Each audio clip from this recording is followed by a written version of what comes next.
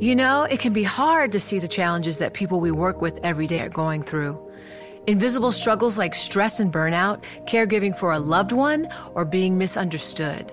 But insight, awareness, and empathy will help us better see the issues they're dealing with. And that can make us and our companies healthier too. I'm Holly Robinson Peete. Join us on The Visibility Gap, a new podcast presented by Cigna Healthcare. Download it wherever you get your podcasts. Join Bloomberg in San Francisco or virtually on May 7th for The Future Investor, Data-Powered Transformations. This 2024 event series will examine how data is not only playing a pivotal role in investment decisions, but serves as a driving force behind the construction of innovative, investable enterprises. This series is proudly sponsored by Invesco QQQ. Register at bloomberglive.com/futureinvestor/radio. This is Bloomberg Law with June Grosso from Bloomberg Radio. The Supreme Court spared Google what could have been a multi-billion-dollar award and allowed tech firms a sigh of relief on Monday when it ruled that Google did not commit copyright infringement by copying Oracle programming code to develop the Android operating system now used on most smartphones. Writing for the majority in the landmark decision, Justice Stephen Breyer said Google's copying was legitimate fair use, using a recipe-finding robot as part of an analogy, reminiscent of the analogies the justices had peppered the lawyers with during the oral arguments to discern what is copyrightable. Here are Justice Breyer, Chief Justice John Roberts, and Justice Elena Kagan. You didn't have to have a QWERTY keyboard on typewriters at the beginning, but my God, if you let somebody have a copyright on that now, they would control all typewriters, which really has nothing to do with copyright. Let's say you want to open a restaurant. You've got a great new chef. He's got great new dishes. And you say, well, we've got to figure out what the menu should look like. You know, of course, you're going to have, appetizers first and entrees and then desserts. Now, you shouldn't have to worry about whether that organization is copyrighted. Suppose I own a grocery store, and I come up with a really terrific way of organizing all my fresh produce, all my fruits and vegetables, into these categories and subcategories, very intuitive for the shopper. And this is not the standard way. So it's different from the Chief Justice's hypothetical in that way. It's novel, and it's great. Joining me is Shyam Bhalganesh, a professor at Columbia Law School. Are people correct in calling this a landmark decision? I think absolutely. The way I would put it is people had initially expected it to be the copyright case of the century. I don't think it's the copyright case of the century. It's a copyright case of the last half century, in the sense that the biggest question on copyrightability that the court sidestepped would have entailed examining such a critical issue in copyright that dates back to the 19th century. It did not do that. But fair use being so critical to the copyright, in many ways, breathing life into the copyright system, has been reinvigorated. So unquestionably, it's a landmark. I would say it's even more than a landmark. It's probably the biggest copyright case in at least a few decades. For those who don't know that much about computer code, tell us what the dispute was about. So the case basically entailed Google copying what are known as parts of application program interfaces from Sun's Java system, or APIs, and parts of it, not the entire thing. And let me explain what APIs are in very basic terms. APIs represent packages of pre-written computer code that are contained in a Java library, and they're meant to be able to be taken off the shelf, to be reintegrated into another program so that it saves software programmers significant time and such. And what Google did when it was designing its Android platform for smartphone technology, it decides in order to ensure that programmers who are already familiar with Java would be able to carry over their skills and knowledge base to the new platform, it decides to copy a portion of Sun's APIs, 37 of Sun's application program interfaces, or the pre-written packages. It copies a portion of them called the declaring code. So let me explain the different kinds of code that exist within these pre-written packages, because the case involves, very importantly, the distinction between these kinds of codes. So As I said, the APIs are pre-written packages of code. But the APIs contain two primary forms of code, according to both parties. The first one is referred to as declaring code. And the best way to understand the declaring code is that it's a code, or it's the part of the API that describes the function of the package or the task of the package. So these are the lines of the code that basically allow someone who's using the code or someone who's implementing it later on to know what the package is for. The best way to understand it, again, in terms of an analogy, and there were a lot of analogies thrown out in this case during oral argument and in the brief, were that the declaring code is something like a header or like an index or a glossary that indicates what the package is about. Now, very distinct from the declaring code was something called the implementing code. The implementing code is the actual functional code of the API, the application program interface, which executes the task which the package is meant to perform, right? Now, very, very importantly, Google had copied about 11,500 lines only of the declaring code from 37 of these pre-written packages or APIs.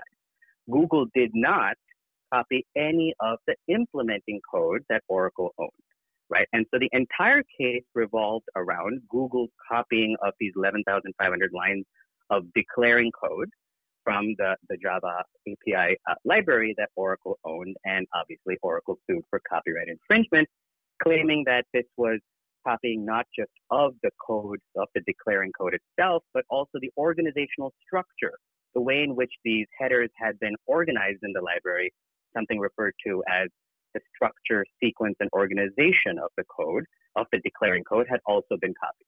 So the case entirely, I guess, just in summary after that long response, involved Google's copying of the declaring code from 37 pre-written packages called APIs that were owned by Oracle.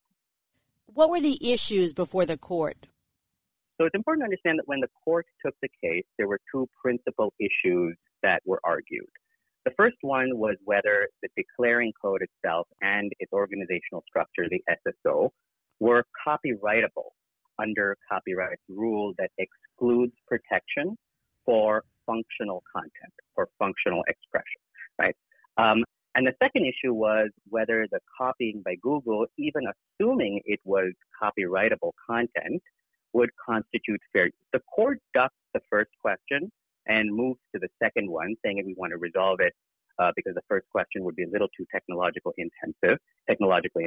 And it answers the second question by saying that let's look at the nature of the code. So what the court does is it takes the four fair use factors that are codified in the statute, the copyright statute.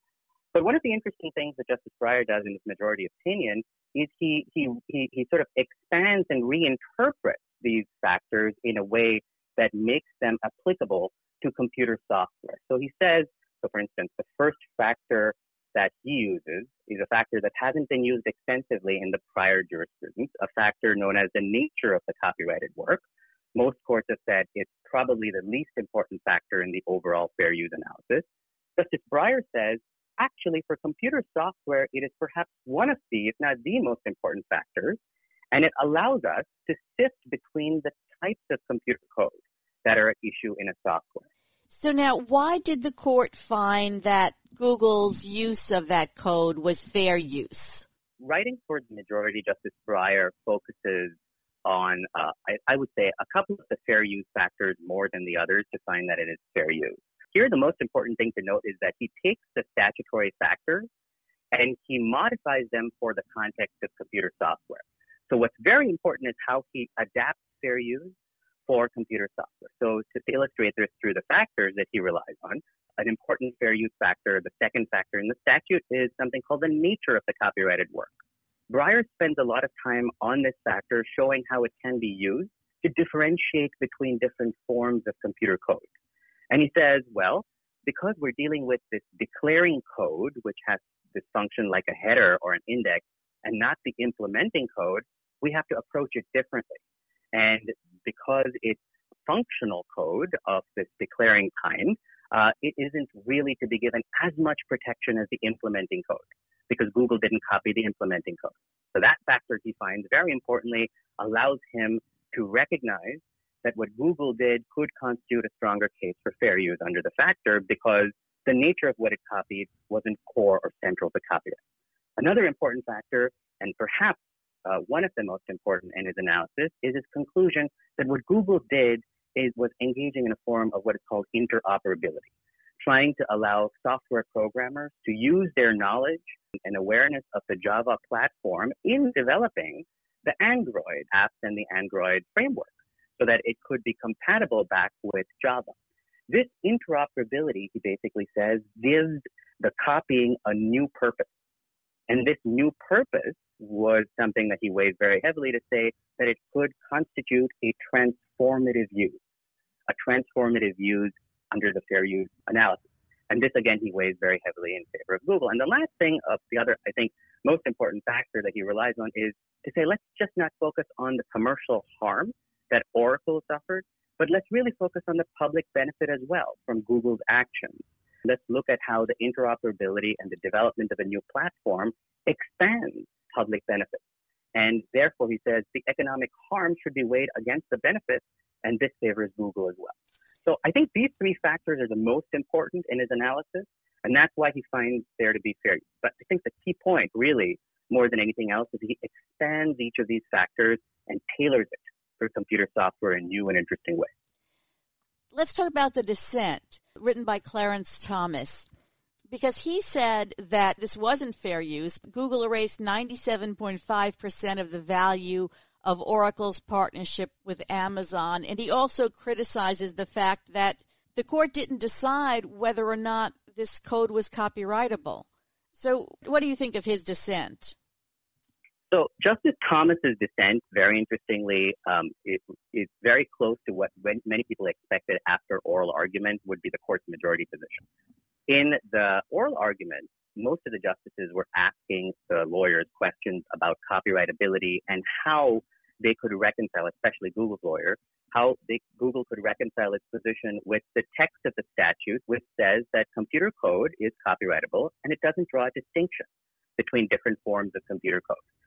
Justice Thomas really builds on that in his dissenting opinion, saying, look, the court basically sidesteps the critical question of whether declaring code is copyrightable at all and reintroduces this copyrightability or the extent of copyright protection analysis into fair use.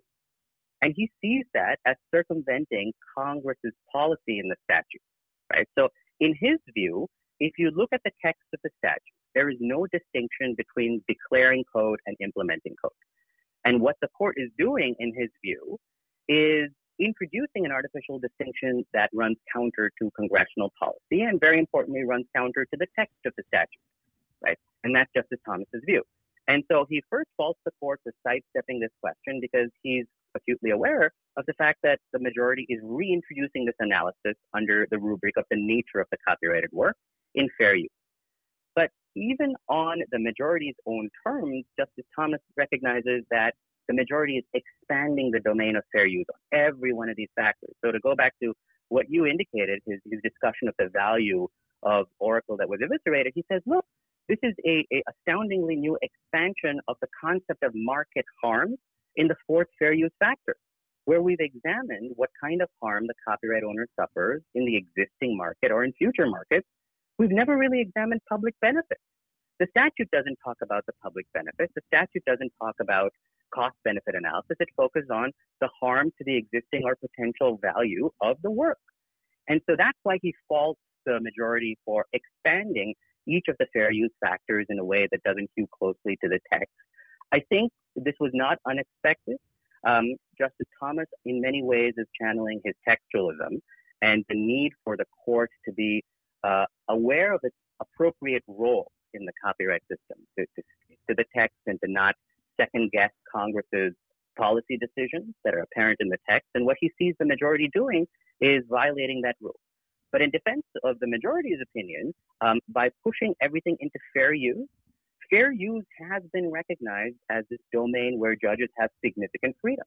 Fair use is effectively a judge-made doctrine that is in the statute today, but Congress wanted courts to continue to develop it. So Justice Breyer, by pushing all of these decisions or all of these elements and expansions into fair use, has in many ways a perfect response to Justice Thomas's textualism, basically by saying, well, fair use is not a textualist doctrine. Fair use is a doctrine that is judge-made. And so does this decision then expand the idea of fair use in computer software? Oh, I think it absolutely does. I think there are three ways in which it does. There's a short-term implication, there's a medium-term implication, and then there's a long-term implication that goes beyond computer software. I think the first thing in the short term is it reinforces the idea that fair use protects borrowing in the context of computer software. That interoperability, right, the compatibility between developing technologies and older ones is an important value that should be factored into the fair use analysis. That had already been nascent in some prior case law, but the Supreme Court reaffirms that by saying it's important, and very importantly, if it's significant enough, it constitutes a transformative use. So I think it makes that short-term expansion, which is a reaffirmation. But I think what it also does, and this is the second point, in the medium term, by saying that there's one particular factor in the fair use analysis that is particularly appropriate for computer software, namely this factor called the nature of the copyrighted work, it allows courts in the future to be able to examine types of computer software that are being litigated for copyright infringement. So if I had to guess, the medium term the implication is that fair use is going to be the next frontier of litigation for computer software.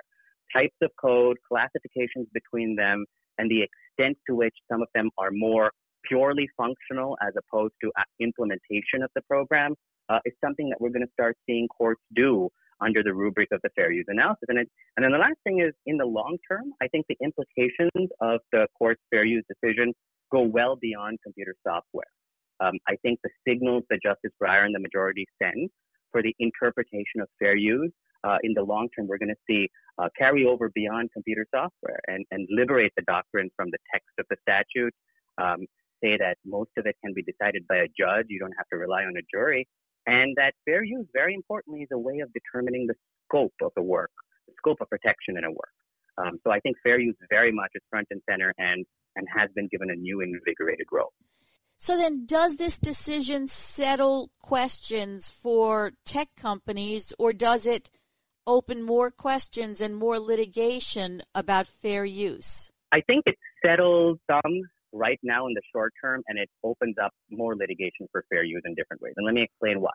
I think the court sidestepping the question of copyrightability in the abstract for computer software allows tech companies to continue to develop and work under the assumption that computer software obtains protection under the copyright statute without any problem. I think one of the big concerns that some had voiced, certainly some amici had voiced, was that the court could question the entire availability of copyright for computer software. The court did no such thing.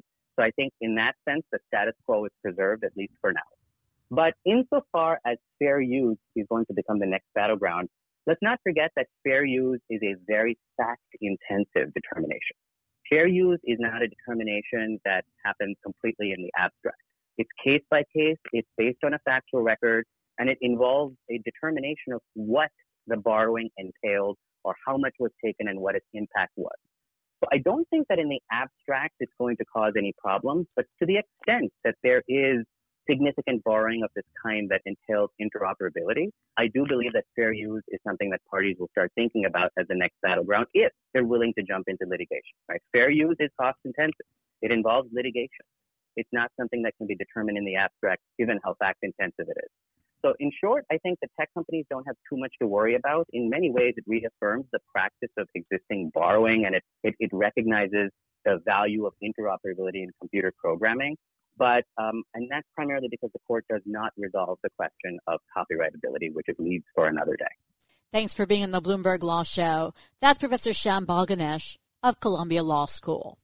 Join Bloomberg in San Francisco or virtually on May 7th for The Future Investor, Data-Powered Transformations. This 2024 event series will examine how data is not only playing a pivotal role in investment decisions, but serves as a driving force behind the construction of innovative, investable enterprises. This series is proudly sponsored by Invesco QQQ. Register at BloombergLive.com/futureinvestor/radio.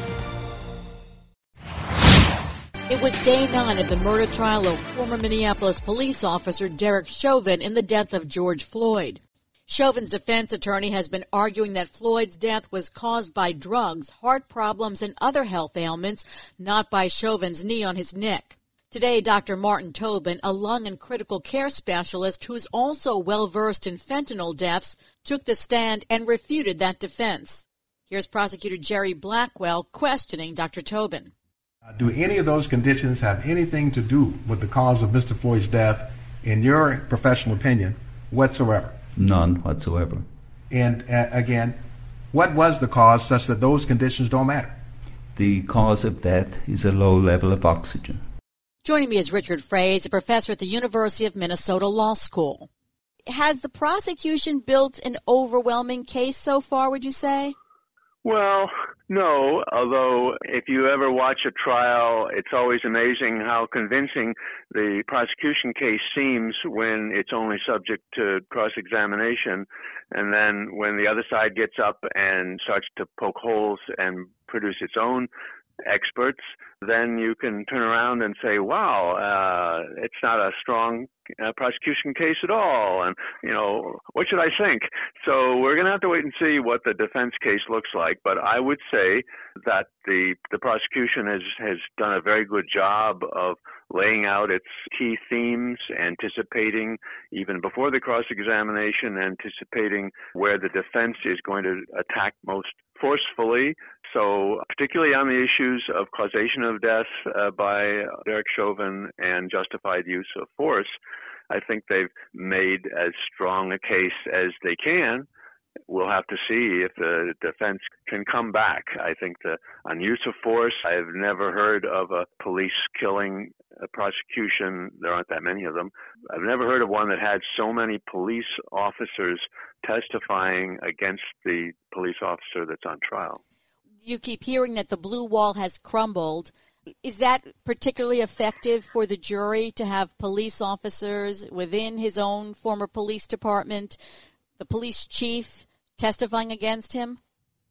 I would think so. I don't know how other than the kind of questions that we've seen in cross-examination pointing out, well, how long has it been since you arrested somebody? Did you ever arrest anybody?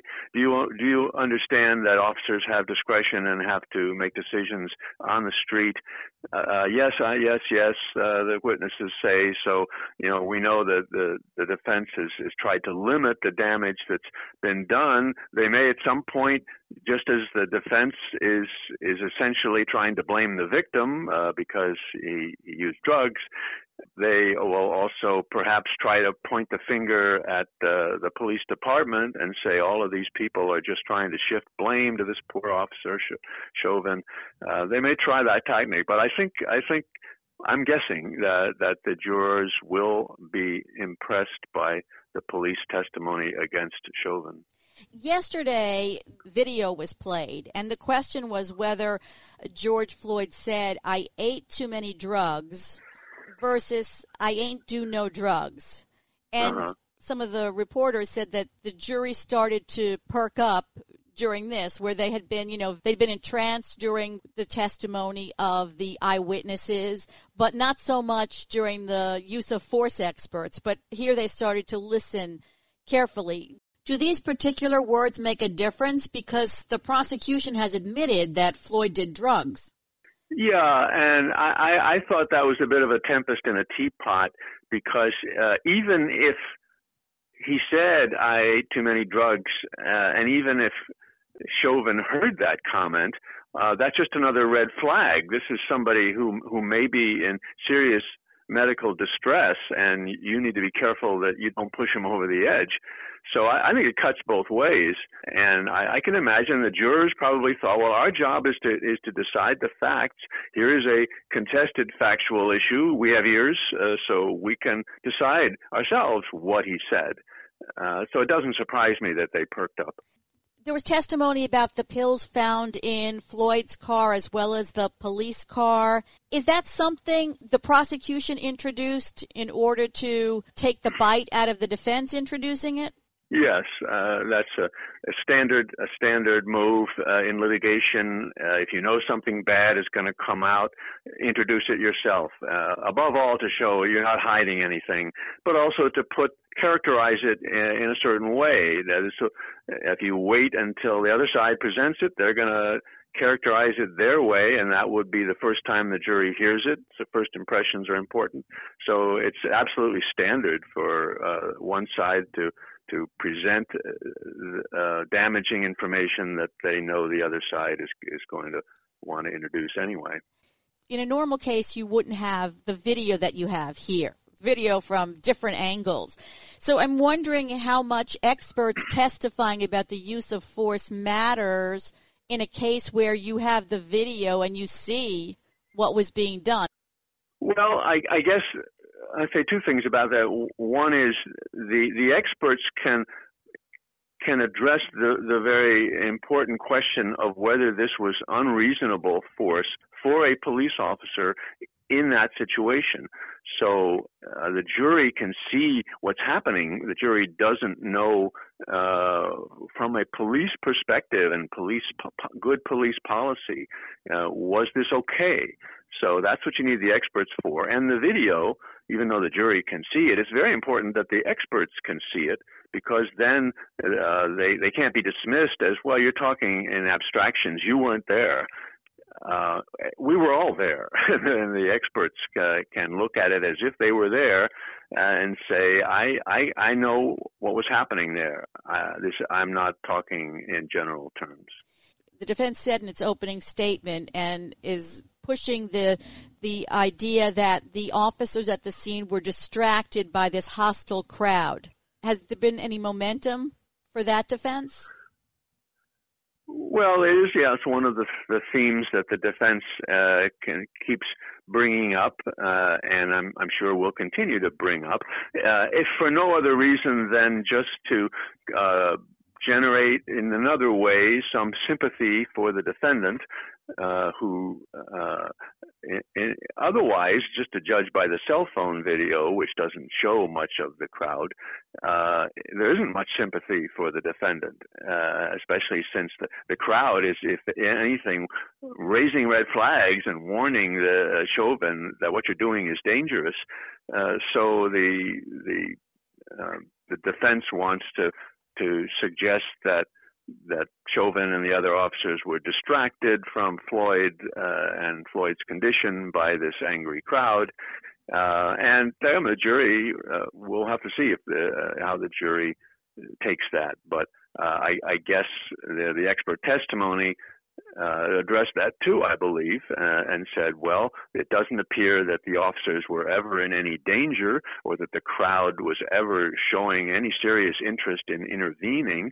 And again, what's good policing? What does a well-trained and conscientious police officer do in a situation like that? They don't let themselves get distracted by the crowd. I've heard time and again that this is going to come down to the cause of death and a battle of the experts. Do you agree with that? Well, it is. The cause of death is an essential element of all three homicide charges. So it is as is justified force. So that those are the issues the defense has to keep hammering on and at least raise a reasonable doubt on causation or a reasonable doubt on justified force. I don't think it's just a battle of the experts. I think the way the prosecution has laid this out sort of builds to the experts, but doesn't rely on them totally for cause of death. So you have initially a large number of people who just saw the video or were there on the scene and were shocked and disturbed by what they thought, what appeared to be excessive force, and then you have the use of force testimony. A lot of that was essentially saying you didn't need to continue using this level of force. Your force was becoming increasingly less necessary minute by minute and increasingly more dangerous.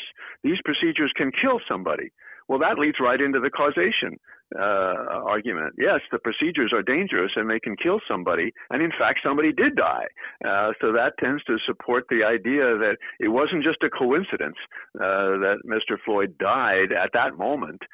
It was because of the stresses that the officers were placing on him, physically and mentally. I take it, though, that the defense is going to have experts that say he died because of the drugs in his system. Yes, and that's a possibility. Again, I think the prosecution will say all we have to prove is that the officer's actions were a substantial causal factor, not the only causal factor. And if there are pre-existing conditions that make the victim more vulnerable, well, you take your victim as you find them is a common legal expression. And even if these are conditions that aren't known to the defendant's action in the state's view pushed the victim over the line into death. And again, the prosecution will argue it's not likely that Floyd happened to die just at that moment from these pre-existing conditions. I wanted to get your reaction to the testimony of Floyd's girlfriend, who was called under a legal doctrine in Minnesota called Spark of Life. I hadn't heard about that before. Yeah, and I have no expertise on that, and I'm not sure I'd ever even heard about it before.